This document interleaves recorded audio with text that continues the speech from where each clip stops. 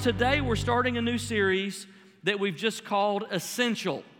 Essential is a word that we have heard a lot more in the last 6 months than we probably ever thought we'd hear in our whole life.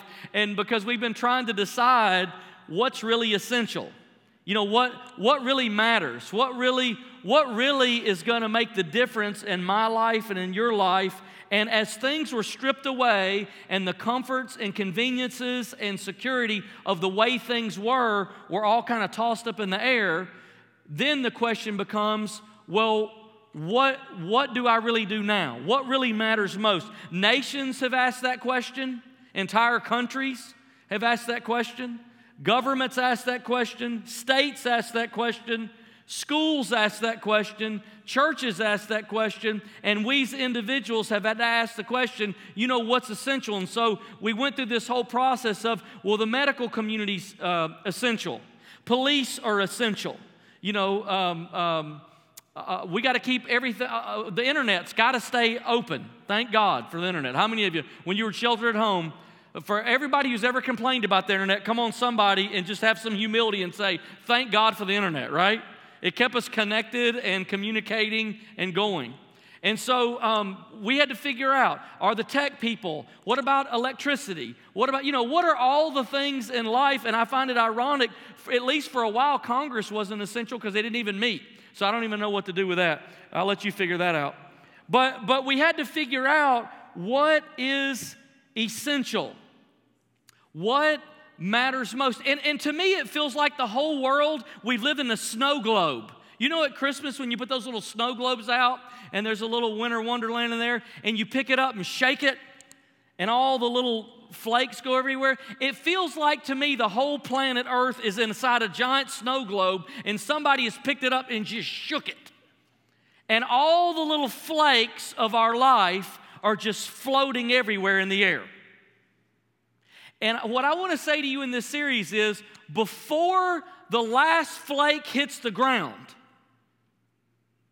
and we decide, now that everything's up in the air, and I only have this much space and this much stuff, what is essential? What should I build back into my life now that everything's kind of up in the air and up for grabs? Sometimes I think that we take the riches of God for granted. And I think sometimes we count the glorious riches of Jesus Christ as non-essential because we take our cues from our culture and from the world on what is essential and what really matters most. And so in this series, we're going to give you 5 things. I'm going to give you one today that I want to just proclaim to you, that I just want to teach, I just want to state that I believe the Bible says is essential for life. And here's where we're going to start. We're going to start at the grace of God. The grace of God is essential in your life. Now, there's a lot of definitions, so I'm just going to share with you how I think about the grace of God, what I think the Bible says, how I understand what the Bible says the grace of God is. The grace of God is access to God's presence. In other words, the whole reason that you and I even have access to the Father is because God sent His Son, Jesus Christ, to die for us and resurrect on the 3rd day. And if it weren't for that act, you and I wouldn't have access to the Father. And the ground at the cross is level. So it doesn't matter if you're black or you're white or you're Hispanic or you're poor or you're rich, or there are no kings, there are no presidents, there are no VIPs, there are no orphans, there are no second-class people. The ground at the cross is absolutely level, and we all come the same way through Jesus Christ. That's called grace. Grace is access to God. The fact that we have access is grace. Grace is also undeserved forgiveness. In other words, you and I could never do enough good things in order to earn the right to be forgiven. Somebody who was perfect had to give us that right. That's grace. That's God's grace. Third, God's grace is freedom from guilt and shame and condemnation. In other words, the systems of this world put you on a hamster wheel where you can never do enough, go fast enough, perform enough, accomplish enough that you'll ever be accepted or acceptable or in favor. And what grace says is, you can't earn your way into heaven. You can't earn your way into God's favor. You can only receive the free gift that Jesus gave. That's grace. Freedom is grace. Grace is also supernatural empowerment. Supernatural empowerment to live a godly life. The whole reason that you and I even have the ability to live a godly life is because of grace. And then watch this. And then grace is the power to share grace with other people. The whole reason you and I have the ability to shine like a light and be salt on the earth and to share grace with other people is an act of grace itself. So the New Testament begins with grace. Look at Mark chapter 1, verse 1. The beginning of the good news about Jesus the Messiah, the Son of God. What is the good news about the Messiah? We've already said it. It's that God sent His Son Christ to die on the earth, resurrect on the third day, wash away all of our sin, and deal with all of our brokenness, and to give us resurrection life and power. That's how the New Testament begins. Look how the New Testament ends. Revelation 22:21, the grace of the Lord Jesus be with God's people. If you could summarize the entire New Testament in one word, I bet you're going to be able to guess what that word is. Grace. If you could explain, if you had to explain the entire New Testament to a person in one word, you wouldn't have to look for a different word. Grace is the word. Grace is the most fundamental teaching in the New Testament. It's the most basic and fundamental and overarching theme of the entire New Testament. Grace is what sent Jesus to the cross, and grace is why you and I have a future and a destiny. And grace is God's voice speaking over us today saying, I love you, I accept you, I've chosen you, I've called you, I've redeemed you, I forgive you, I accept you, you have a future and a destiny. That's grace. If you hear that, you're hearing grace. Grace is the most essential thing. While all the flakes are flying in the air, I just want to plead with you today to make sure that you grab grace and you put it in your life. Because it's not a luxury, it's not icing, it's not the cherry on top, it's essential. It's absolutely essential. So, how do we treat grace as an essential? If you want to take notes, and you only have to take notes if you want to go to heaven. Outside of that, you'll be fine. Let me give you 4 ways today that you and I can treat grace as an essential. We can grab that floating flake as it goes by, and we can establish it in our life and say, no, this is something that I need. Number 1, choose grace over sin. Romans 5:20 says the law was brought in so that the trespass might increase, but where sin increased, grace increased all the more. So what does that mean? Does that mean since every time sin increases that grace increases more, that we keep on sinning? Is that what that means? I mean, what this verse is saying is sin will never outperform grace. There's always going to be more grace than there is sin. I don't know how many of you that's good news to, but it's very good news to me. There's always going to be more grace than there is sin. So what do we do with it? Do we just continue to live in sin? When you do that, you treat grace as a non-essential. In the next verse you can see in Romans 6:1, we find the answer. What shall we say then? Shall we go on sinning so that grace may increase? What does Romans say? By no means. Because when you and I as believers choose sin, willfully choose sin, continue to choose sin, what we actually do is treat grace like it's non-essential. Like we don't really need it. Like it really doesn't matter. We abuse grace and misunderstand grace and misuse grace. And maybe some of you this morning are here, or maybe you're watching online and you're battling and you're going through a lot. I think a lot of people are going through a lot, if not everybody. And you feel weak.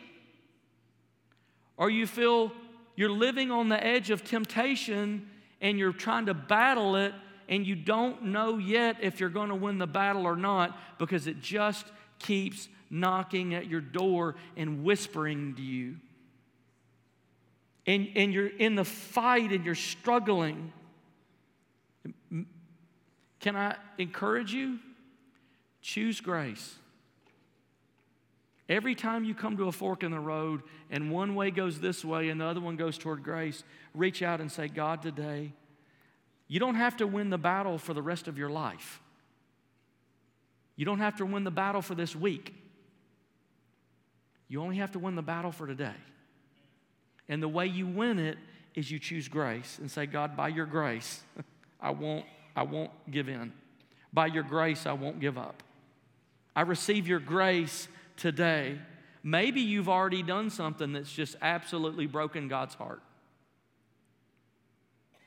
What do? You choose grace.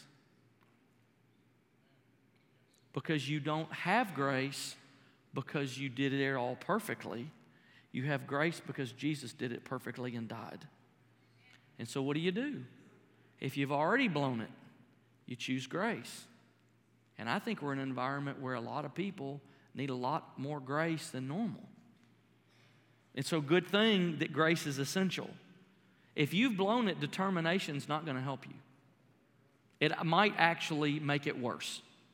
Because you'll be trying to draw off the strength of your own willpower to overcome something you can't overcome without Jesus' death and resurrection. So choose grace. Number 2, how do we treat grace as essential? Give God glory for His goodness in your life.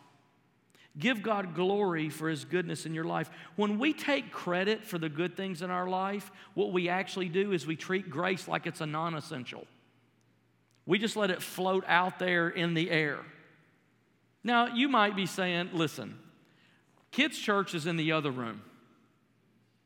We don't have to talk like this here. We all know how it works. That's a good theology for a child, but we're adults. We know how the world works. We know what makes things work. Listen, I'm the one that started this company that I ran. I'm the one that sacrificed. I took the risk. I took out the loan. I went to night school. I got the degree. I got the education. I did the sacrificing. I made the choices that put my family in the position that they're in. Wait a minute. Who gave you the good health to do that? Who gave you the wisdom to do that? Who gave you the intellect to do that? Who gave you the opportunity to do it? Who gave you the talent? Who gave you the breath? Who gave you the life? Who gave you the space? Who gave you the gift?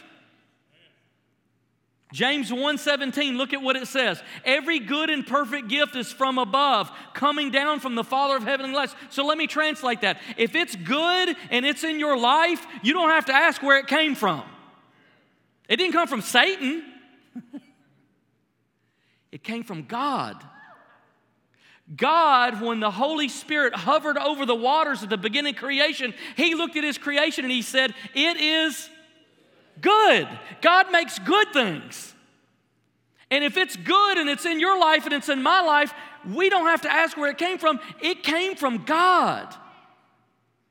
And so when we take credit for the good things in our life, we treat grace like it's a non-essential. I don't need grace. I'll do it myself. Jesus told a parable about 2 men. One was a religious leader, one was a tax collector. And the religious leader, they both went to prayer. And the religious leader starts his prayer like this. He says, God, I thank you. Now watch these words. These words are very important. God, I thank you that I'm not like other people. Oh, how good for you. You always get in trouble when it's us and them. other people. Tells you a lot. I thank you that I'm not like other people. I'm not an evildoer. I'm not an adulterer. I'm not a liar. And then you know what happens? The other guy, the tax collector, was praying in the same space. And he even highlights him in prayer. God, just in case you miss this guy, I want you to know that I thank you that I'm not like him either.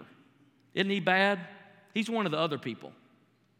And then he actually highlights the reason that he is so grateful for himself. He said, I fast twice a week. I mean, look how skinny I am. I'm incredible. Such good shape. And I give 10% of all that I have to you. I tithe.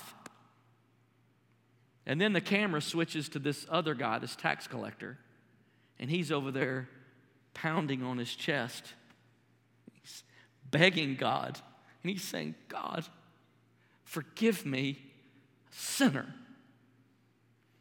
And here's what Jesus said about the two guys.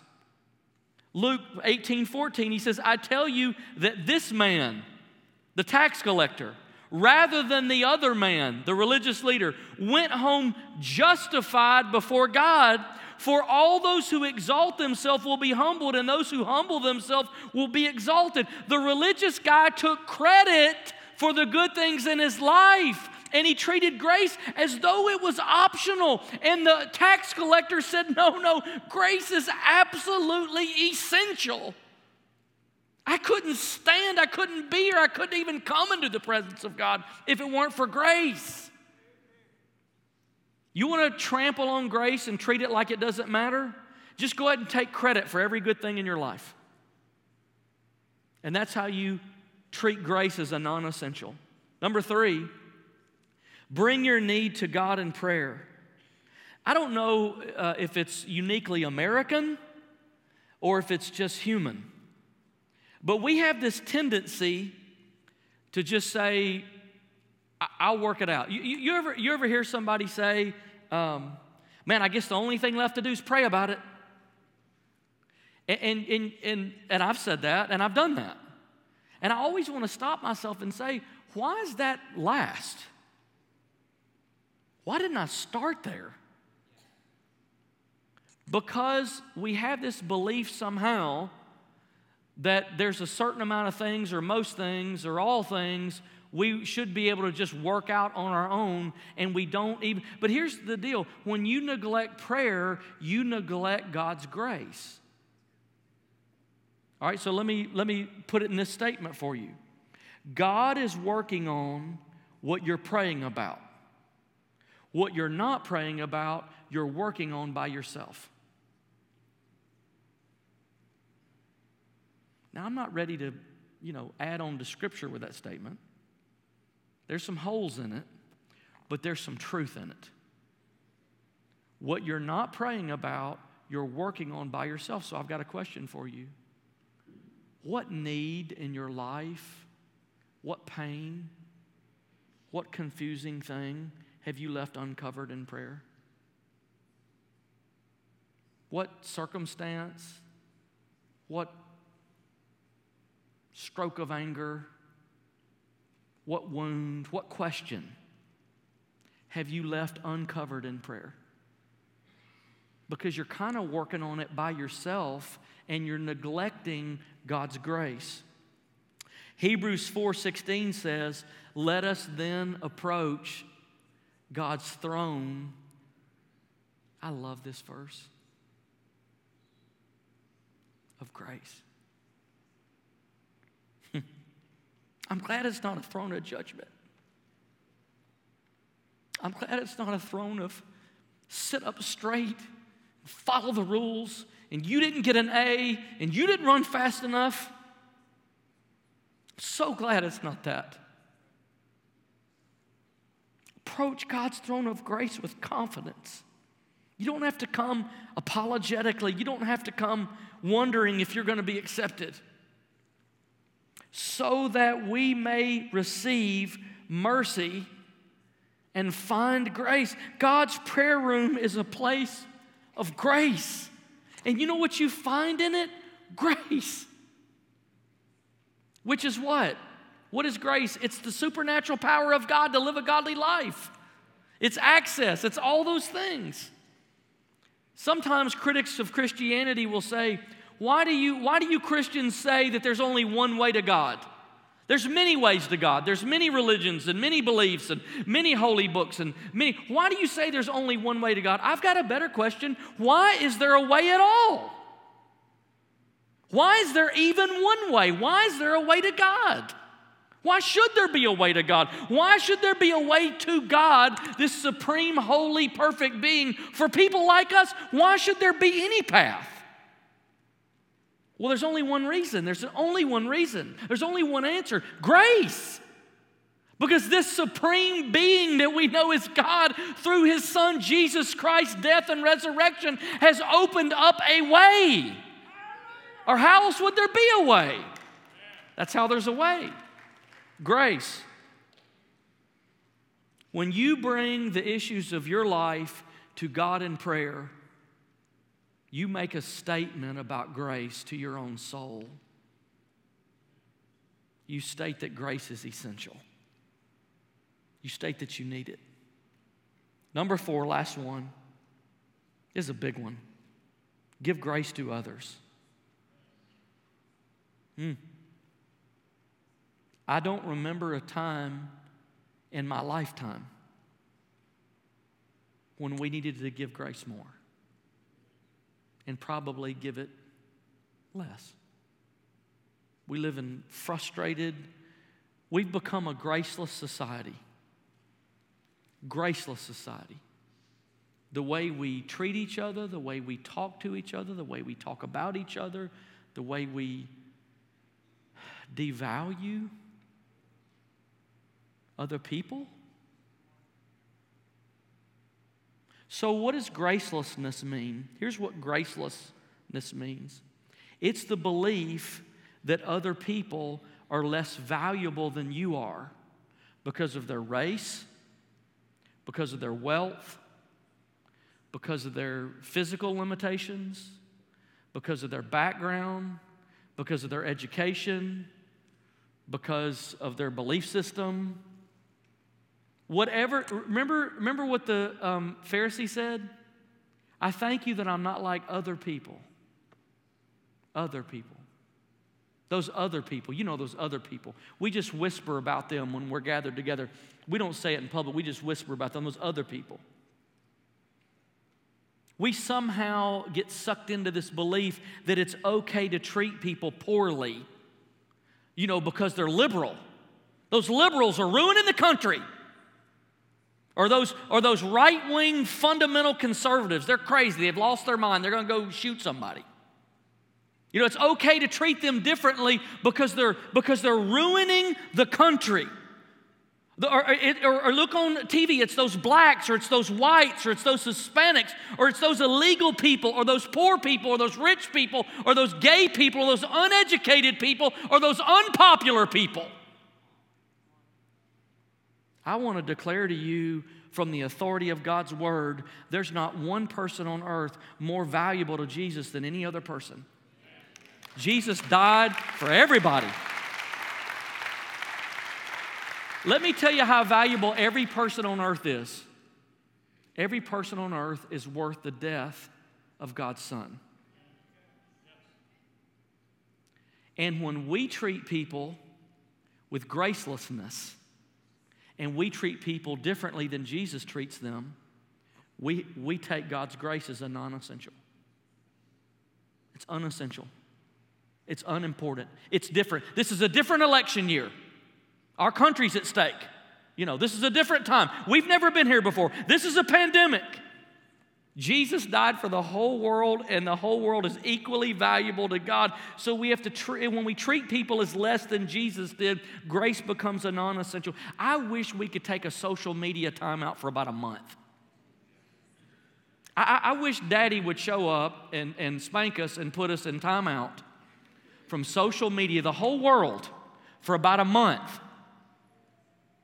Some of the things I see people post on social media who are Christians embarrass me.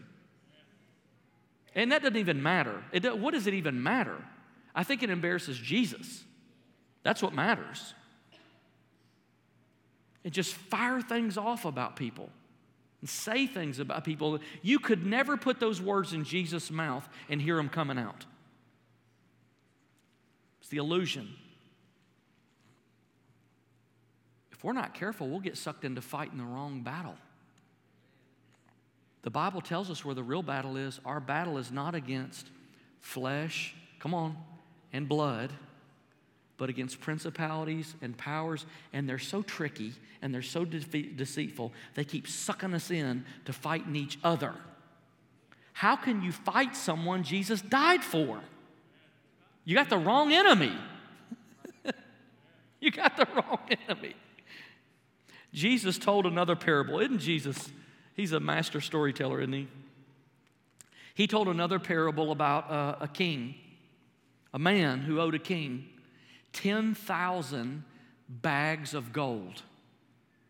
That just sounds like a lot.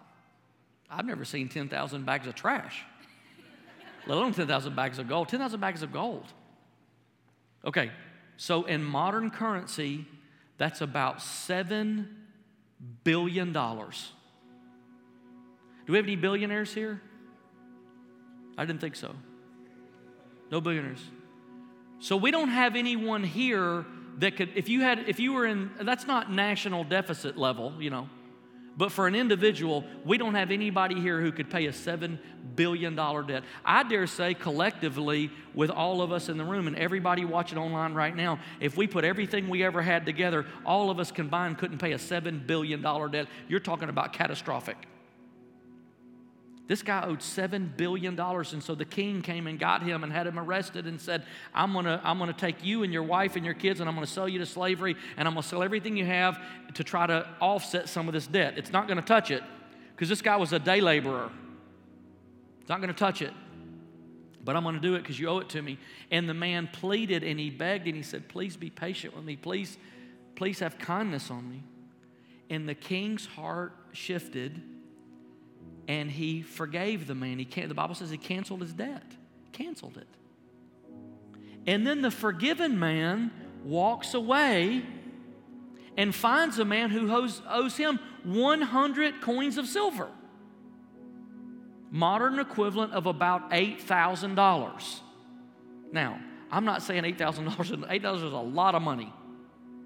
But most of us, if not all of us, could pay off $8,000 if we had enough time.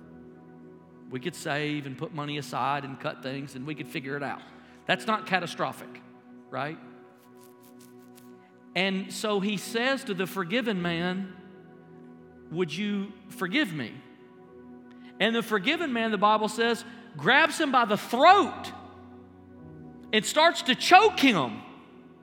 It says, give me what you owe me. And the guy says, please be patient with me. And he says, no. And he throws him in jail. And the king hears about it. Watch this. The king hears about it. And here's what the king says in verse 32. Then the master called the servant and the king, you wicked servant, that's the forgiven man, I canceled all that debt of yours because you begged me to. Shouldn't you have mercy on your fellow servant just as I had mercy on you? Now, what's the point of the story? The point of the story is the king represents God the Father. The forgiven man is me and you. The guy who owns 100 coins of silver is everyone in your life who's ever offended you. Now watch.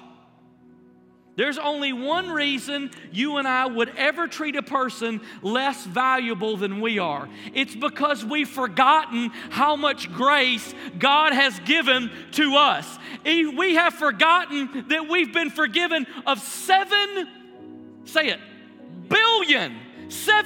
billion worth of debt, $7 billion worth of offense, $7 billion worth of sin. I promise you, no one has ever offended you as much as you've offended God. No one's ever sinned against you as much as you've sinned against God. No one's ever hurt your heart as much as you've hurt God's heart. And no one will ever forgive you the way God will forgive you. And no one will ever give you grace the way God has given you grace. And so what's the point of the whole story? Grace is what makes Christianity different, and grace is what makes Christians different. And if we lose grace, we've lost the whole thing. We've lost it all. There is no difference between us and any other religion on earth if we lose grace. It is essential. The only reason that you would live in an offense, the only reason that you would treat other people without grace is because you forgot. You forgot that you owed $7 billion, a catastrophic amount, and God wiped it away. You forgot. So you and I, if grace is going to be essential, we've got to remember, whatever's happened to me is nothing compared to what I did to God. Nothing. His grace has forgiven me. How can I not then act graciously toward those people whom He loves? Because He forgave me of so much, so much. You know, as I talk to people are tired. Man, this is hard. This is hard. People are stressed. It's like you have two job markets. Either your job is on the edge of bankruptcy or you're exploded and you can't keep up with the work. Like that feels like the two options most people. School, you got kids in school. The pressure, the chaos, the snow globe has been shaken and flakes are just floating everywhere.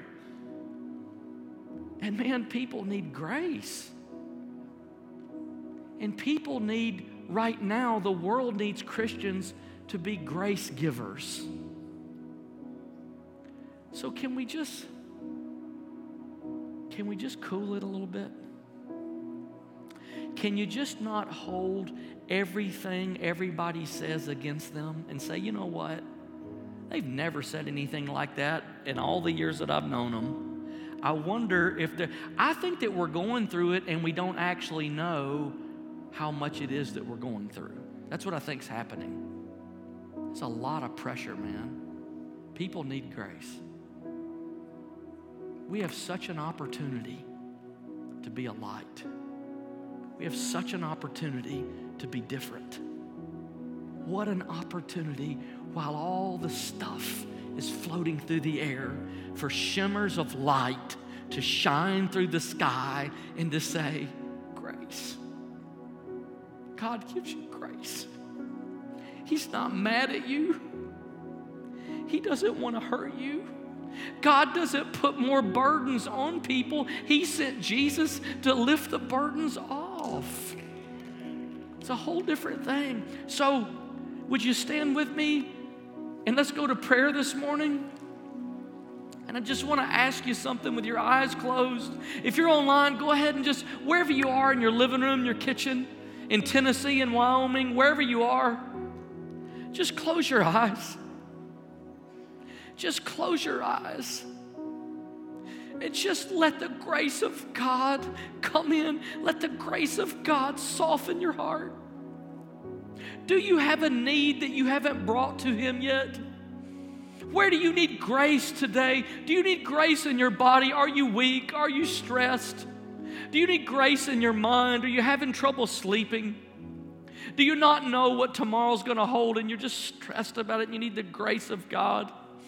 Are you feeling strained in relationships and you just need the grace of God today to cover? Are you one of the ones that have been treating other people without grace and you can't give what you don't have? So why don't you receive some grace today for you and let it overflow out of your life into those around you? Maybe you're one of those you've just sinned. You've just sinned. You just blew it. You didn't mean to. You didn't want to. But you did. Can I tell you, today is a day of grace. Receive grace. Maybe you need a miracle. God is a gracious God. He's a God of miracles. Maybe you need peace. Maybe you need a breakthrough. Maybe you need provision You don't know where the next job's coming. He is Jehovah Jireh, our provider. He's a God of grace. Man, I just believe there's somebody in the room or online watching or listening today, and what you need grace for is forgiveness. It's time for you to start a relationship with Jesus. It's time for you to start fresh, to start new, to start a real relationship with Jesus. And here's what I want you to do. If you're online, I want you just to put in the comment section, I receive Jesus. That's all I want you to put. And our prayer team's going to meet you there, and we're going to pray with you. And if you have a prayer need, I want you just to drop it in the comment section. I need healing. I need grace. I need a job. And our prayer team's going to meet you there. If you're in the room with every eye closed and you say, today I want to start a new relationship with Jesus. I want to start a real relationship. I need grace today. Would you just lift your hand as we pray in a minute? I just want to pray for you. I need that today. I see your hand. Thank you. Yeah, just lift it up. I need to start a real relationship. And I need to know that I'm forgiven. Thank you. Put it right back down. Somebody else. And God's moving. God's moving. God's grace is moving. He accepts you. Come on, let's pray together. And whatever it is that you need, I want you to enter into the throne room. Let's go into the throne of grace. Lord, today, I pray your grace would move across this room. God, I pray your Spirit would move through the internet, Lord, to homes and to families. People riding in cars listening now. God, I pray your grace would flow like a river. God, the peace of God, the strength of God, the power of God. You've given us access, the throne room of grace. Lord, we need it today, and I pray, come on and reach out as we're praying. God, I reach out to you, and I ask you for grace for my need. I ask you for grace for this area of my life. Come on and just intercede. God, give me grace today. Give me grace for this area. Give me grace for my body. Give me grace for this marriage, for this relationship, for my children, for school. God, it's okay. Don't leave school uncovered. God, give me grace for my job. Give me grace for my body. Give me grace at night when I need to sleep. God, give me grace in my relationship with you. I want to know you better in this season. Lord, we thank you today for the grace of God. Come on, would you just thank him today for the grace of God? It is absolutely essential. Come on and thank God today for his grace. Thank God for his grace. Come on and thank him for his grace. Now we're going to sing this song together, More Like Jesus. And as we do, man, just let your prayer rise to heaven and let the grace of God fall on you like rain. In Jesus'